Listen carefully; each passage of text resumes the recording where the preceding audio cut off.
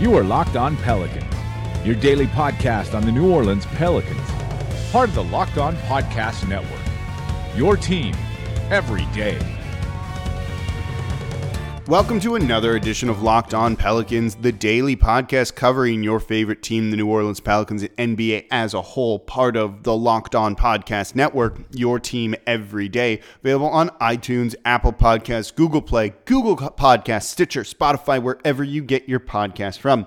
I'm your host, Pelicans Insider, credential member of the media and editor over at LockedOnPelicans.com, Jake Madison, at NOLA Jake on Twitter. Here with you all on this Thursday, the actual NBA trade deadline. You guys, we all made it, and we're now less than 12 hours away, probably when you're listening to this, before the deal getting done, or a deal getting done, or no deal getting done. And that's good or bad, depending on who you root for and what you want to end up. So we're going to take a look at everything regarding the Pelicans when it comes to the trade deadline here. Of course, an update on the Anthony Davis situation. We got to do that daily now. And then I also want to take a look at Nikola Mirotic, E'Twaun Moore, Julius Randle, who led the Pelicans to a victory because it was also a game for the Pelicans last night that they won, getting off a 3-game skid. We'll recap the Pelicans win over the Chicago Bulls, touch on everything else. This is pretty nuts of a trade deadline, so we'll cover it all, and let's just dive into it in today's edition of Locked On Pelicans. So the Pelicans got a victory, which is either good or bad, depending on where you want them to fall when it comes to tanking, but 125-120 over the Chicago Bulls. A pretty good performance from some Pelicans that maybe on the trade block. But first, let's kind of take a look at how they won this one. And the first thing, if you watched this game, was, oh my God, the shot chart was just beautiful. They scored 125 points, and none of those came from mid-range. It was either threes, and the Pelicans shot uncharacteristically well from behind the arc, 15 of 35. That's 42.9% on the night, helped by Darius Miller, who was 4 of 6 from deep. Kenrich Williams was 2 of 5 from deep. Jrue Holiday took 13 three-point attempts. He just hit 3 of them, though. He was kind of the bad one here. Julius Randle, en route to a team-high 31 points, was 4 of 6 from deep. He was 10 of 18 from the field overall. Grabbed 7 boards, had 3 assists as well. He led all scorers, with 31, trying to maybe increase his trade value. We'll talk about what that is and whether he is or isn't on the trade block in the third segment, so keep that performance in mind. Cheick Diallo, whose name I've seen out there as well, put up 18 points. He was 7 of 8 from the field, 4 of 5 from the line, grabbed 9 boards as well. Jrue Holiday, in an off-shooting night, which has kind of become the norm for him recently, still put up 18 points, 11 assists, 6 rebounds, pretty good there. Jahlil Okafor, 6 of 8. He continues to shoot well around the rim, 13 points. Kenrich Williams, 12 and 7. And then you had Darius Miller scoring 12 as well. Frank Jackson in the starting lineup, 7 points. His shooting's kind of dipped a little bit here, 3 of 8. He looks like a rookie. That's what he should look like. This is okay. I've seen flashes, and I'm pretty happy with how things are going for him. New Orleans just kind of shot well, played well. Can't really complain too much about this one. Again, all their makes were behind the arc or inside at the rim. You rarely see a shot chart like that for New Orleans. They took a total of, I think it was 4 mid-range attempts, and that was it. Pretty good night, you'd say. Larry Markkanen for the Bulls in almost 41 minutes of action. He scored 30 points, 10 of 19 from the field, 5 of 10 from deep, 10 boards. He's a rookie. He's looked pretty good right there. Zach LaVine put up 28 as well to go along with 7 assists, 8 rebounds. Chris Dunn, 18 points on the night. And that was just kind of really it. The New Orleans scored more than what the Bulls did. And yeah, that's kind of how you win basketball games. It's the deep hitting analysis I know you're looking for here on the Locked On Pelicans podcast. Defensively, I want to look at Okafor a little bit. He did struggle inside with some of those drives from Markkanen, him trying to use some post moves. He's not a great defender, but you know what? He's not terrible, and I think that's a good thing. This is a guy who's likely going to be the starting center for the Pelicans next year. I've really liked what I've seen from him for the most part. He tries. He's also going to be dirt cheap, which is always a nice thing. Guys are always underrated when their contract's good, or, and you don't hate them, and then when they get paid too much, they become overrated. But I think here you have a guy that's really working hard. I'd like to see him be the focal point of the offense a little bit more than he has been over the past 3 or so games. Go back to where he was taking close to 15 shots per game and still scoring incredibly well during that stretch. But hey, things come and go, and with Julius Randle back in the lineup for the Pelicans, he kind of took a back seat there. Randle taking 18 shots to his 8. And so that's that. The Pelicans get a win. I know that's not why you're here listening to the podcast today. You want to know about all the trades, what's going on with Anthony Davis, but basically the NBA trade deadline kind of exploded yesterday. You had the Wizards trading Otto Porter Jr. in the wake of that John Wall injury that I talked about on the podcast yesterday. The Dallas Mavericks traded Harrison Barnes in the middle of a game and had to sit him the entirety of the fourth quarter as he cheered on his soon-to-be former teammates. There's other things going on. Maybe Conley's getting close to being moved. What else? It's just kind of been wild, and this is officially maybe one of the crazier trade deadlines I've ever seen. And guess what? We're covering it live today at the Locked On NBA podcast. We're going to do a live video thing. I'll be popping on there by phone for about 10 minutes to talk at some point, and I'll tweet out the time when that comes up. And it's going to be fun. We can react to some of the deals in real time. You'll get to hear from all of the local hosts giving their expert opinions and analysis on every trade, all in one spot in real time. You'll be able to ask questions. It's interactive. You're not going to get that anywhere else. So keep your eyes and ears open for the Locked On NBA live trade deadline podcast tomorrow.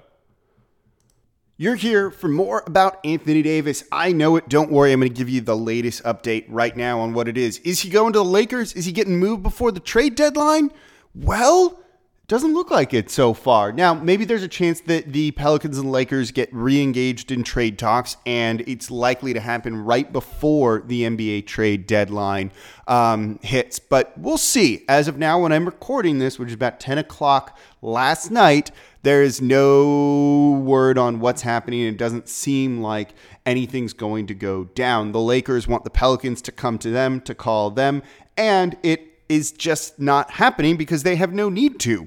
The Lakers don't want to negotiate against themselves. Well, the Pelicans don't want to negotiate against themselves, and they kind of have all the leverage in this one because they don't have to trade Anthony Davis. So Woj reported yesterday that no, the Pelicans have not reached out, and the Lakers are starting to feel even more pessimistic about everything, and it doesn't seem like they're going to get a deal done.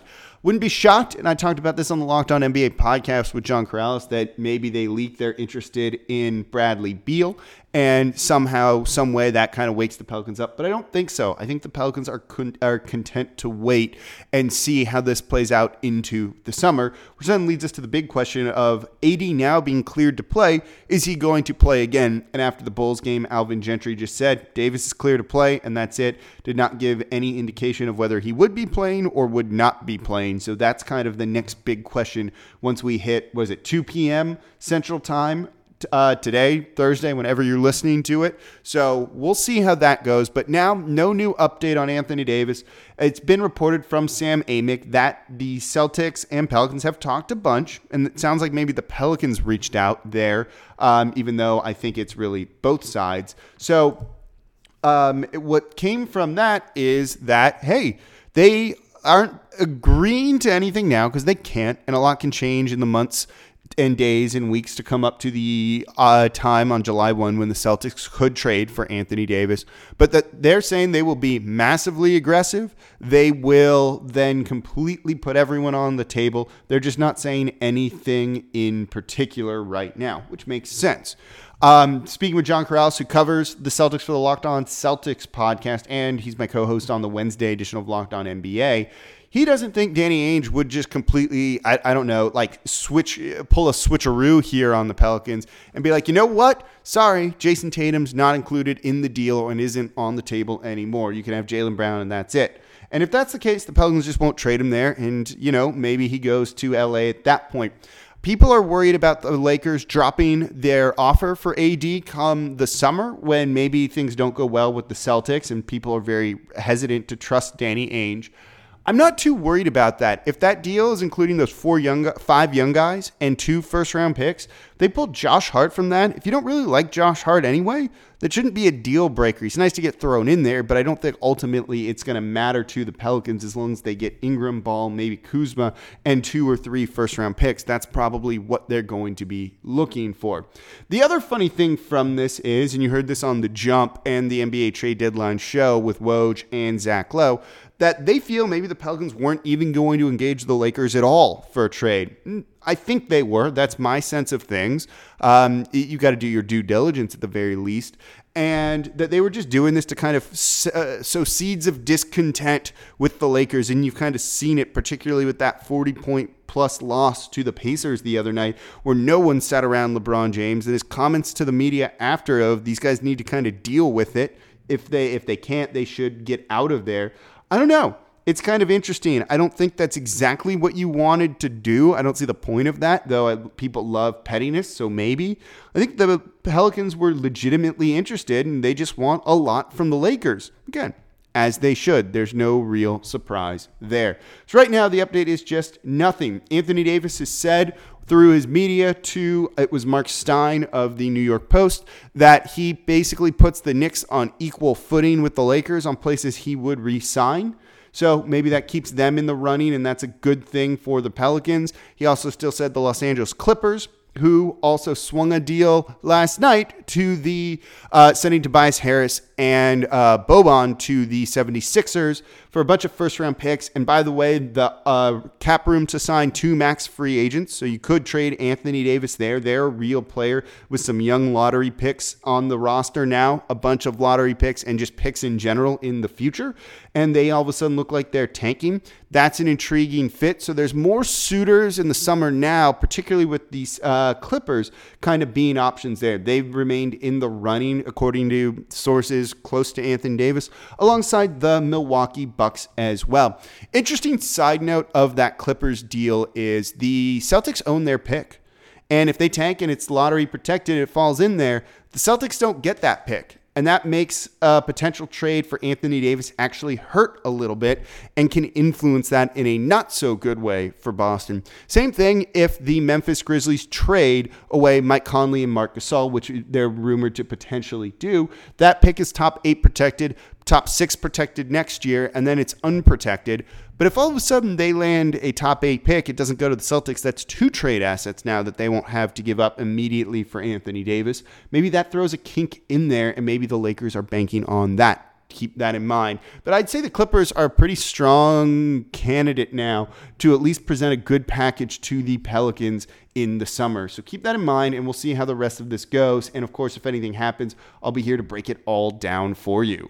So again, this has been a pretty wild trade deadline, maybe one of the craziest in a very long time. And of course, the Locked On NBA podcast all week has been giving you everything you need to know about all of these deals, catching you up on what happened with the Clippers, the 76ers, going to be covering the Mavericks and the Kings with Harrison Barnes going to Sacramento, the Kristaps Porzingis deal. I've been on there way too much over the past 2 weeks, talking about Anthony Davis as well. So again, make sure you listen and subscribe to the Locked On NBA podcast to keep up with everything going on around the association. So Anthony Davis isn't the only Pelican on the trade block. It seems like everyone not named Frank Jackson, Jahlil Okafor, Drew Holiday, or Kenrich Williams is. But maybe that's not the case, and this is, of course, according to friend of the show, Will Guillory of The Athletic, tweeting out earlier yesterday that maybe Julius Randle isn't on the trade block, and the Pelicans see him as an important piece going forward. They like the bond he's developed with the training staff, the coaches. They think he could re-sign here now that they're likely going to be dealing with some cap space. It could give him a longer-term deal, bring him back, make him a centerpiece offensive player of the team going forward. I don't like this move. I don't think it makes a lot of sense for the team, to be honest. You may as well try and get something for him because there's no guarantee that you're going to re-sign him. And also, I haven't liked him on his offensive numbers look good, but I just haven't liked his fit here tremendously. The lack of defense, the lack of hustle at times, the lack of fit with Anthony Davis, so I guess we don't need to worry about that as much. But, he hasn't really played a ton with Jahlil Okafor, and when he has, those lineups haven't been good. I just don't see the point of re-signing him when by the time you're competing, he's likely not going to be here anymore. So I think that this would be an important thing where you could get 2 second-round picks or a late first form. And that's maybe what's going on here, is that both him and Mirotic are on the block, most likely to be traded. And it sounds like the Pelicans are just asking too much for these guys. They want a first-round pick for him.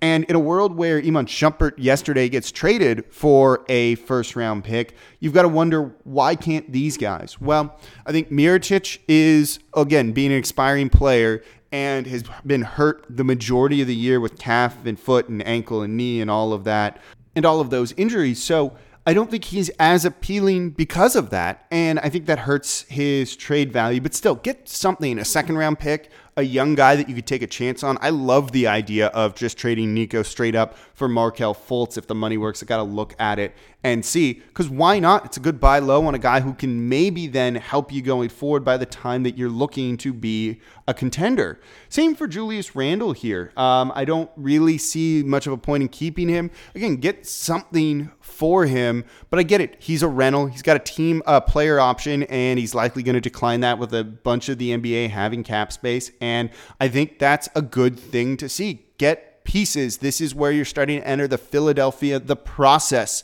kind of idea, which is accumulate assets and get rid of things that don't matter to you. This would be the most New Orleans move to keep him thinking they could re-sign him and that he'd be a key piece going forward.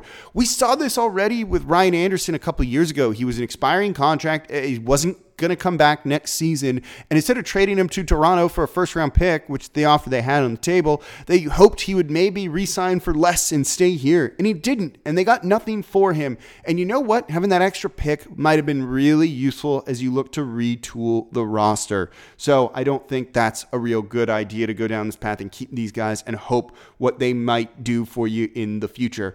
Look to move them, even if it's really cheaply. Philly would certainly love to take more, or Nikola Mirotic at this point, so hopefully they're on the phone. But the problem is Dell Demps empowered to make these kinds of trades, and I don't really know if he is. So both those guys are on the block.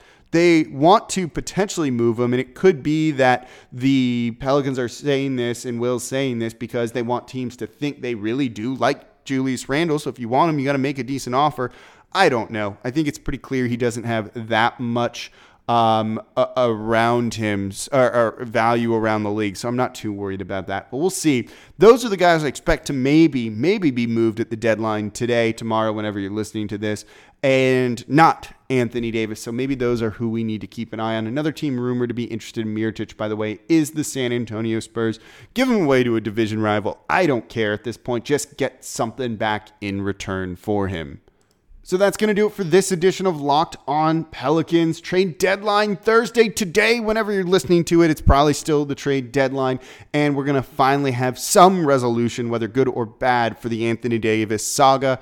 And, of course, tomorrow I'll be back to recap all of it for you guys and keep you up to date on everything you need to know about this Pelicans team. So as always, I'm Jake Madison at NOLA Jake on Twitter. I'll be back with you all tomorrow.